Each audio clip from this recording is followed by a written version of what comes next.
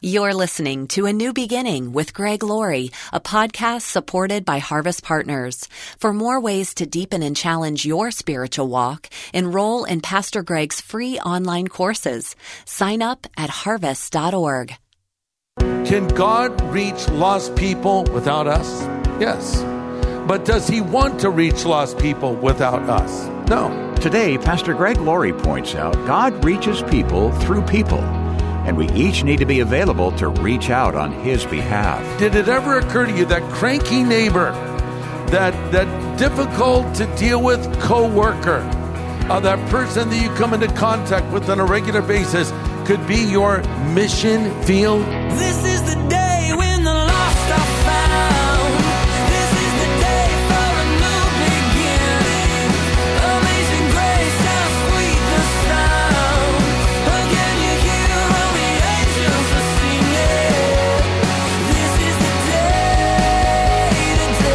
when life begins. People often ask one of the big questions. Why are we here? What's the purpose of life? Ask a dozen people and you'll get a couple of dozen answers. But God put us here, and he knows exactly why we're here.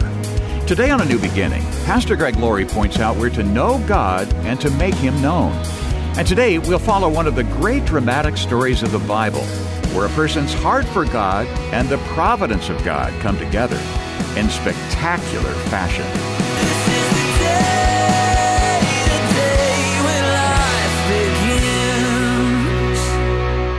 Well, let's all grab our Bibles and turn to the book of Esther. And I'm going to ask you to turn to one other book of the Bible in addition that we're going to jump over to, and that is the book of Ephesians. So we're turning to Esther chapter 3, and we're also turning to Ephesians chapter 1. Why don't we start with a word of prayer?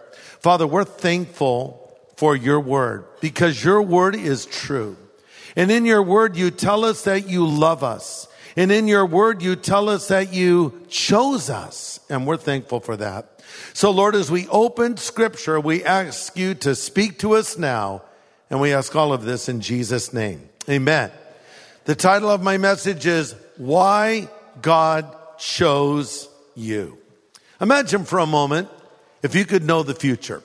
You know, if I could have a superpower, I don't know if I would really want this one in particular. But imagine for a moment if you knew the future. You knew everything that was about to happen. You knew who would both play in and win the next Super Bowl. You knew how your favorite show was going to end. You knew who was going to be elected to office. You knew how the stock market was going to go. Okay, if you had this knowledge, do you think it would affect the choices you would make? Well, of course it would. Because, well, for starters, you would make wise choices based on the facts. If you knew that if I walk into the street, a giant truck is coming, you probably wouldn't walk in the street at that moment. If you knew the stock market was going a certain direction or which stocks should be bought where you could make the most money, you would probably choose the right stocks, I would think. And so consider this, God knows the future. And not only does he know the future, but he has a plan for the future. Think about this. When Jesus walked this earth, he knew everything about everyone. He had their number. He knew their thoughts. In fact, sometimes Jesus would say to people, why are you thinking this in your heart? So if you were hanging around Jesus, he could read your mind. So you couldn't even think a bad thought without him knowing about it. So he knew all things. And here's what's amazing. He chose Simon Peter. And yet he knew that Simon Peter would fail him. In fact, Jesus said to Peter, Peter, Satan has been asking for you to be sifted as wheat, but I have prayed for you that when you fail, you will return again and strengthen your brothers. So Jesus was not only predicting the fall of Peter, but he was predicting the return of Peter as well. I bring this up because sometimes it looks like God chooses losers. But God knows the big picture, and he knew Peter would come around. That brings us back to Esther. She was chosen by God, handpicked by the Lord to literally not only save her nation, but really in effect to save the Jewish people. Now, when we last left Esther, a bad moon was rising. The villain of the story, Haman, emerges on the scene. And now he has come into power, as you recall. The king has put him as second in command. And not only that, but the king has given to Haman his signet ring. That would be like giving someone your credit cards or giving them your passwords. Haman had access to all the power of the king, and he hatches this wicked plot to eradicate the Jewish people from the face of the earth. Why? Well, as we discovered together, Haman was an avowed enemy of Israel, descended from the Amalekites. King Agag was spared, and the Agagites were a race of people, and Haman was an Agagite. So he had a blood feud with Israel. And of course, our good friend Mordecai and Esther were Jews, so they would be on his hit list now with this plan. Let's look at Esther 3, starting in verse 5. When Haman saw that Mordecai would not bow down or show him respect, he was filled with rage. He had learned of Mordecai's nationality, so he decided it was not enough to lay hands on Mordecai alone. Instead, he looked for a way to destroy all the Jews throughout the entire empire of Xerxes. Now, that would be the Persian Empire. So he's in power. He wants to wipe the Jewish people out, and he gets the king's approval. So Mordecai catches wind of this plot. And so he, being a government official himself, sends word to Esther saying, you've got to do something. Meanwhile, Esther is living in the literal lap of luxury there in the palace of the king. She was secluded and isolated and knew nothing about the plight of her people. So Mordecai is standing outside of the walls of the palace, covered in sackcloth. He's in mourning because of this threat against the Jews, and someone notices him and says, hey, Esther, your cousin's outside, not dressed very well. He looks pretty unhappy. She says, well, send him some new clothes. And they send him some clothes. Talk about missing the point altogether. And so now Mordecai needs to tell Esther what's really coming down. And I have to say, this reminds me a little bit of some people in the church. You know, we can be isolated in our little Bible bubble and our holy huddle. And we don't really care all that much about people that don't know the Lord. We're thinking, well, that's their problem. Why should I put a door hanger on their door? Why should I give them an invitation? I know I'm saved. I know where I'm going when I die. Yeah, but wait. You can't just stand around in indifference while people are dying without God. God has put you where you are for such a time as this, just as surely as God put Esther where she was for such a time as this. Remember, cousin Mordecai said to Esther when she went into the palace as the new queen, he said, don't tell anyone you're Jewish. But now he's saying it's time to step up your game. You need to play your hand and declare who you are and do something to save your people. That brings us to Esther chapter 4. Look at verse 13. Mordecai said to Esther, don't think for a moment that because you're in the palace, you will escape when all the other Jews are killed. If you keep quiet at a time like this, deliverance and relief for the Jews will arise from some other place, but you and your relatives will die. But who knows if perhaps you were made queen for such a time as this. Very interesting statement that Mordecai makes to Esther. Here's what we need to remember. God does not need us. Sometimes I've heard people say, God needs us. The reason God created humanity is because he was lonely up there in heaven and wanted some companionship. Nonsense. God doesn't need anything or anyone. But having said that, it is true that God wants us. It is true that God loves us. It is true that he longs for relationship and friendship with us. Now, here's the question. Can God reach lost people without us? Yes. But does he want to reach lost people without us? No. Because the Bible says, how will they hear without a preacher? And how will they preach unless they are sent? How beautiful are the feet of those that bring good tidings of peace. So here's what Mordecai is saying to Esther. Girl, listen. If you don't act on this, God will raise up somebody else, but don't think you're off the hook here because you'll die along with the rest of your fellow Jews. But did it ever occur to you that you are where you are because God put you there? I mean, did it ever occur to you that cranky neighbor, that difficult to deal with coworker, that person that you come into contact with on a regular basis could be your mission field? Did you ever stop and think about praying for that person by name and praying for an opportunity to engage them in a conversation to lead them to Christ? And so she was chosen by God, and we've been chosen by God. We'll get some additional insight on the fact we're chosen by God as Pastor Greg takes us to the words of Jesus in just a moment. Stay with us. Hey everybody, what are you doing this weekend? I'd like to hang out with you at Harvest at Home. What is Harvest at Home? It is a time of worship and Bible study exclusively designed for people that are viewing in from all over the place, so you can be a part of our extended congregation at Harvest at Home. Join us this weekend, Saturday and Sunday, for Harvest at Home at harvest.org. Well, Pastor Greg continues now with today's study called Why God Chose You, a message available at harvest.org. That brings us to Ephesians. Pop over there really quick, Ephesians chapter 1. Why did God choose us? How many of you believe you've been chosen by God? Raise your hand up. That's good. Why do you think God chose you? Well, here's the answer in Ephesians 1, verse 4. Just as he chose us before the foundation of the world, that we should be holy and without blame before him in love, having predestined us to adoption, you might underline those words, adoption, to adoption, as sons by Jesus Christ himself, according to the good pleasure of his will. Listen to this. Before the world was made, before sin came in, God chose you to be with him through all eternity. You say, but how do you know that? Because Jesus said, you have not chosen me, but I have chosen you. Now, the question that comes to our minds when we read that is, well, but why? Why would God choose me? What goodness or merit did God see in me that he would choose me as his child? I hope you're not disappointed by my answer.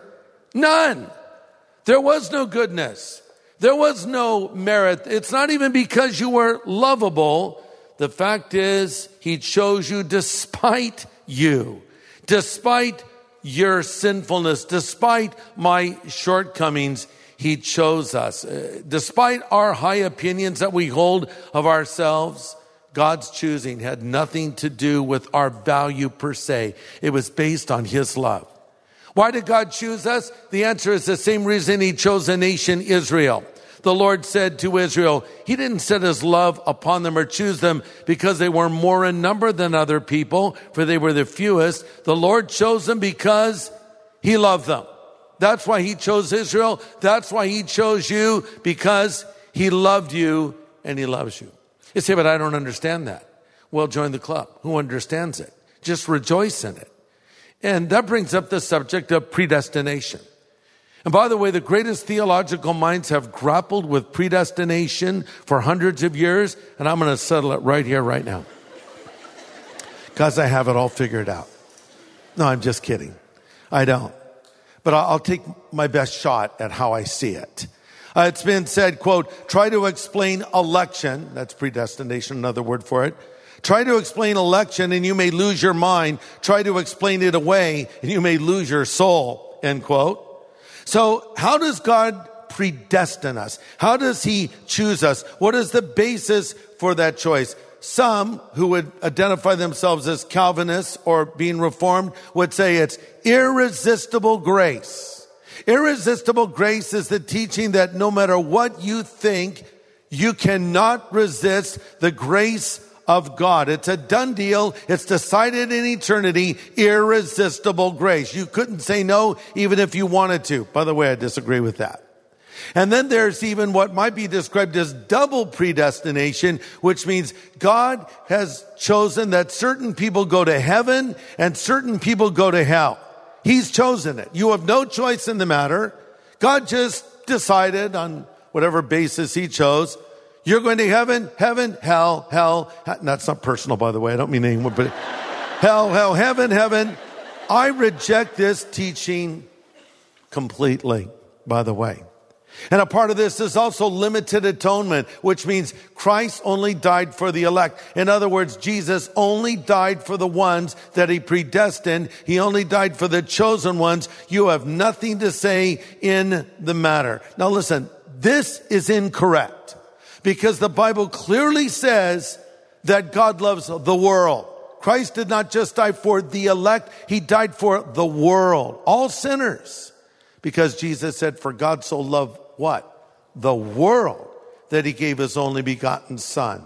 Over in Romans 5:6-8, it says, when we were without strength, in due time, Christ died for the ungodly. It doesn't say he died for only the elect. For scarcely for a righteous man one will die. Perhaps for a good man some would dare to die. But God demonstrated his love toward us that while we were yet sinners, Christ died for us. Now, whether you like it or not, the Bible teaches both predestination and free will. The Bible teaches that God chose you, but it also tells you that you must choose him. It's sort of like this. You're in your car, you're cruising down the freeway of life, and there's an off-ramp. And the off-ramp says, whosoever will, let him come. And you've had a lot of people tell you they've pulled off in that off-ramp and it's changed their life, and you just don't want to break your routine. But week after week, month after month, you go out by that off-ramp and you go, what's going on over there? I wonder if I should take that turn and see what's going on. Whosoever will, let him come. So one day you pull your car off the off-ramp, you park it, you get out and there's a door. Whosoever will, let him come. You open the door, you walk in, you shut the door behind you, and on the other side of the door it's written, chosen in Christ from the foundation of the world. How do you know if you're chosen by God? Believe in Jesus Christ and you'll prove that you were. How do you find out if you're not chosen? Don't believe. It's really, in many ways, up to you. You have a role to play in all of this. You see, you choose. So, will you choose him? Spurgeon said, it's a good thing God chose me before I was born, because if he had waited until afterwards, he would have changed his mind. But Spurgeon was saying that tongue in cheek, which means he meant it sarcastically. The fact is, God knew exactly who you were. D.L. Moody, the great evangelist, put it this way, quote, the whosoever wills are the elect. The whosoever won'ts are the non-elect, end quote. It's not as though God predestines some people to heaven and predestines others to hell. He wants all to believe. You could look at it this way. God predestines every person to be saved. In effect, the devil predestines every person to be damned. Man has the casting vote. You decide where you will spend eternity. But when you make that decision and follow Christ, you prove you were chosen. You say, Greg, you've just confused me even more. I know. I didn't say I would make it make sense. I'll just take a shot at it. But here's what it comes down to. Sometimes people get so wound up in sort of reformed thinking that they can't even say to a person, God loves you. Because they think, well, what if I say God loves you to one of the non-elect who's been predestined to hell? So I can't just say God loves you. Well, any theology that would stop you from saying to a non-believer, God loves you, any theology that would stop you from sharing the gospel is a false theology. Because biblical theology says to share the gospel. So Esther had a choice. She could just sit in luxury and forget about the problems of the world, or she could put it all on the line and act. And we have a choice too. We don't have to share our faith. God can save people without us. There's a story in the book of Acts about a guy from Ethiopia that went to Jerusalem searching for God. Remember that story? He didn't find God. He did get a copy of the scripture, Isaiah. And by the way, back in those days with no printing presses, that was quite a gift they gave to him, but it was probably because he was a foreign dignitary. Hand lettered by a scribe, the scroll of Isaiah. So he's reading it, trying to figure it out, leaving Jerusalem on his way back home. And meanwhile, the Lord speaks to a guy named Philip and says, go to the desert. And when Philip goes to the desert, then he sees the men from Ethiopia and his entourage, and Philip engages them with the gospel. But it's interesting, an angel of the Lord told Philip to go to the desert to talk to this man. Why didn't the angel of the Lord just go directly to the man from Ethiopia and give him the gospel? Because the job of angels is not primarily to deliver the gospel. That's our job. That's what we're supposed to do. So God will orchestrate events and put things in place so you can have those opportunities to lead people to Jesus Christ.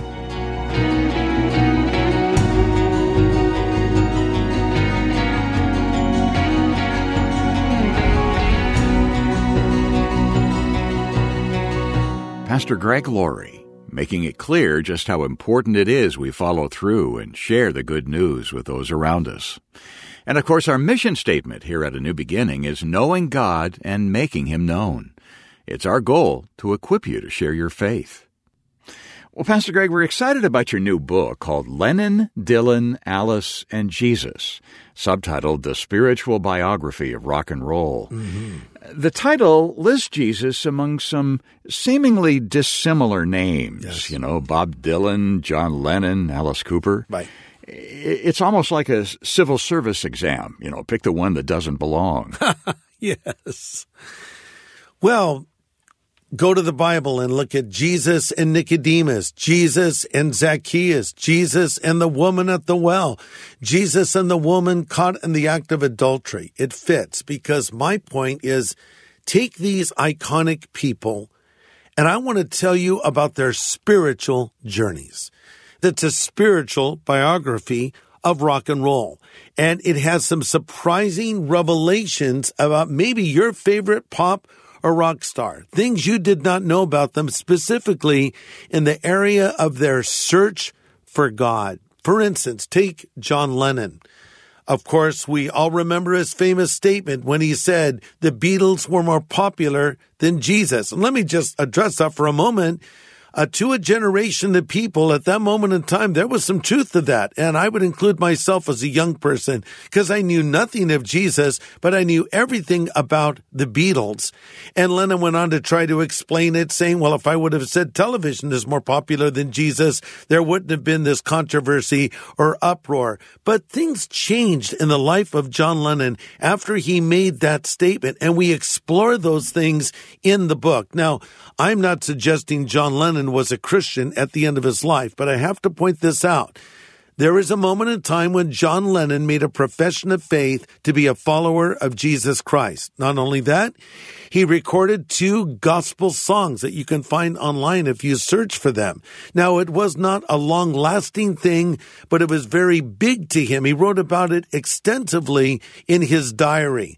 But then he seemed to fall away from that, but in some ways, toward the end of his life, which was a very tragic end, you see that he mentioned some of those things again. So here's my point. John Lennon made a profession of faith earlier in his life. He was tragically gunned down in New York City by Mark David Chapman. He was conscious after he was shot.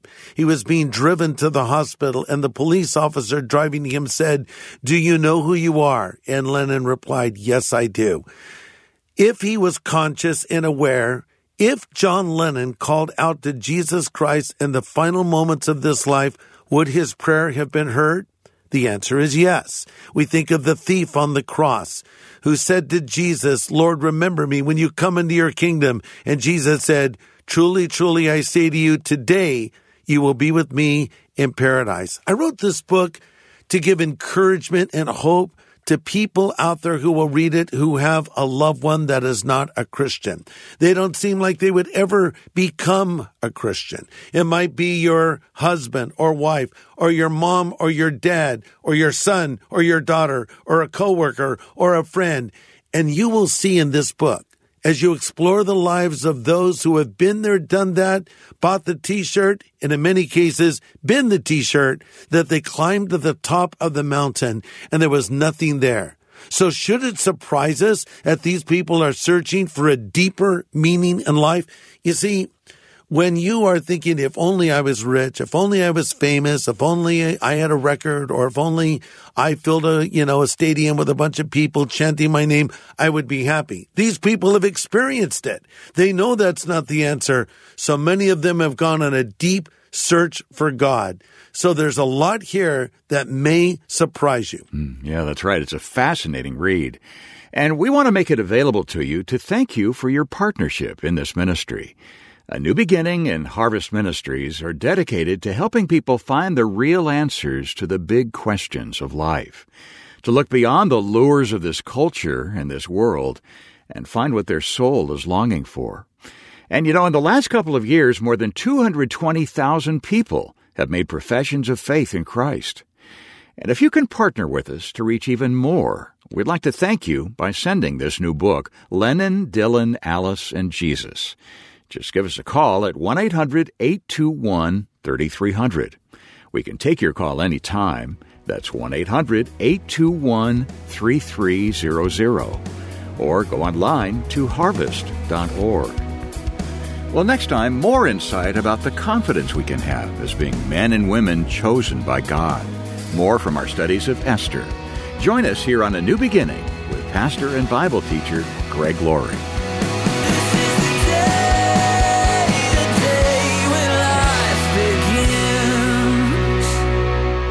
Hey everybody, thanks for listening to this podcast. To learn more about Harvest Ministries, follow this show and consider supporting it. Just go to harvest.org. And to find out how to know God personally, go to harvest.org and click on Know God.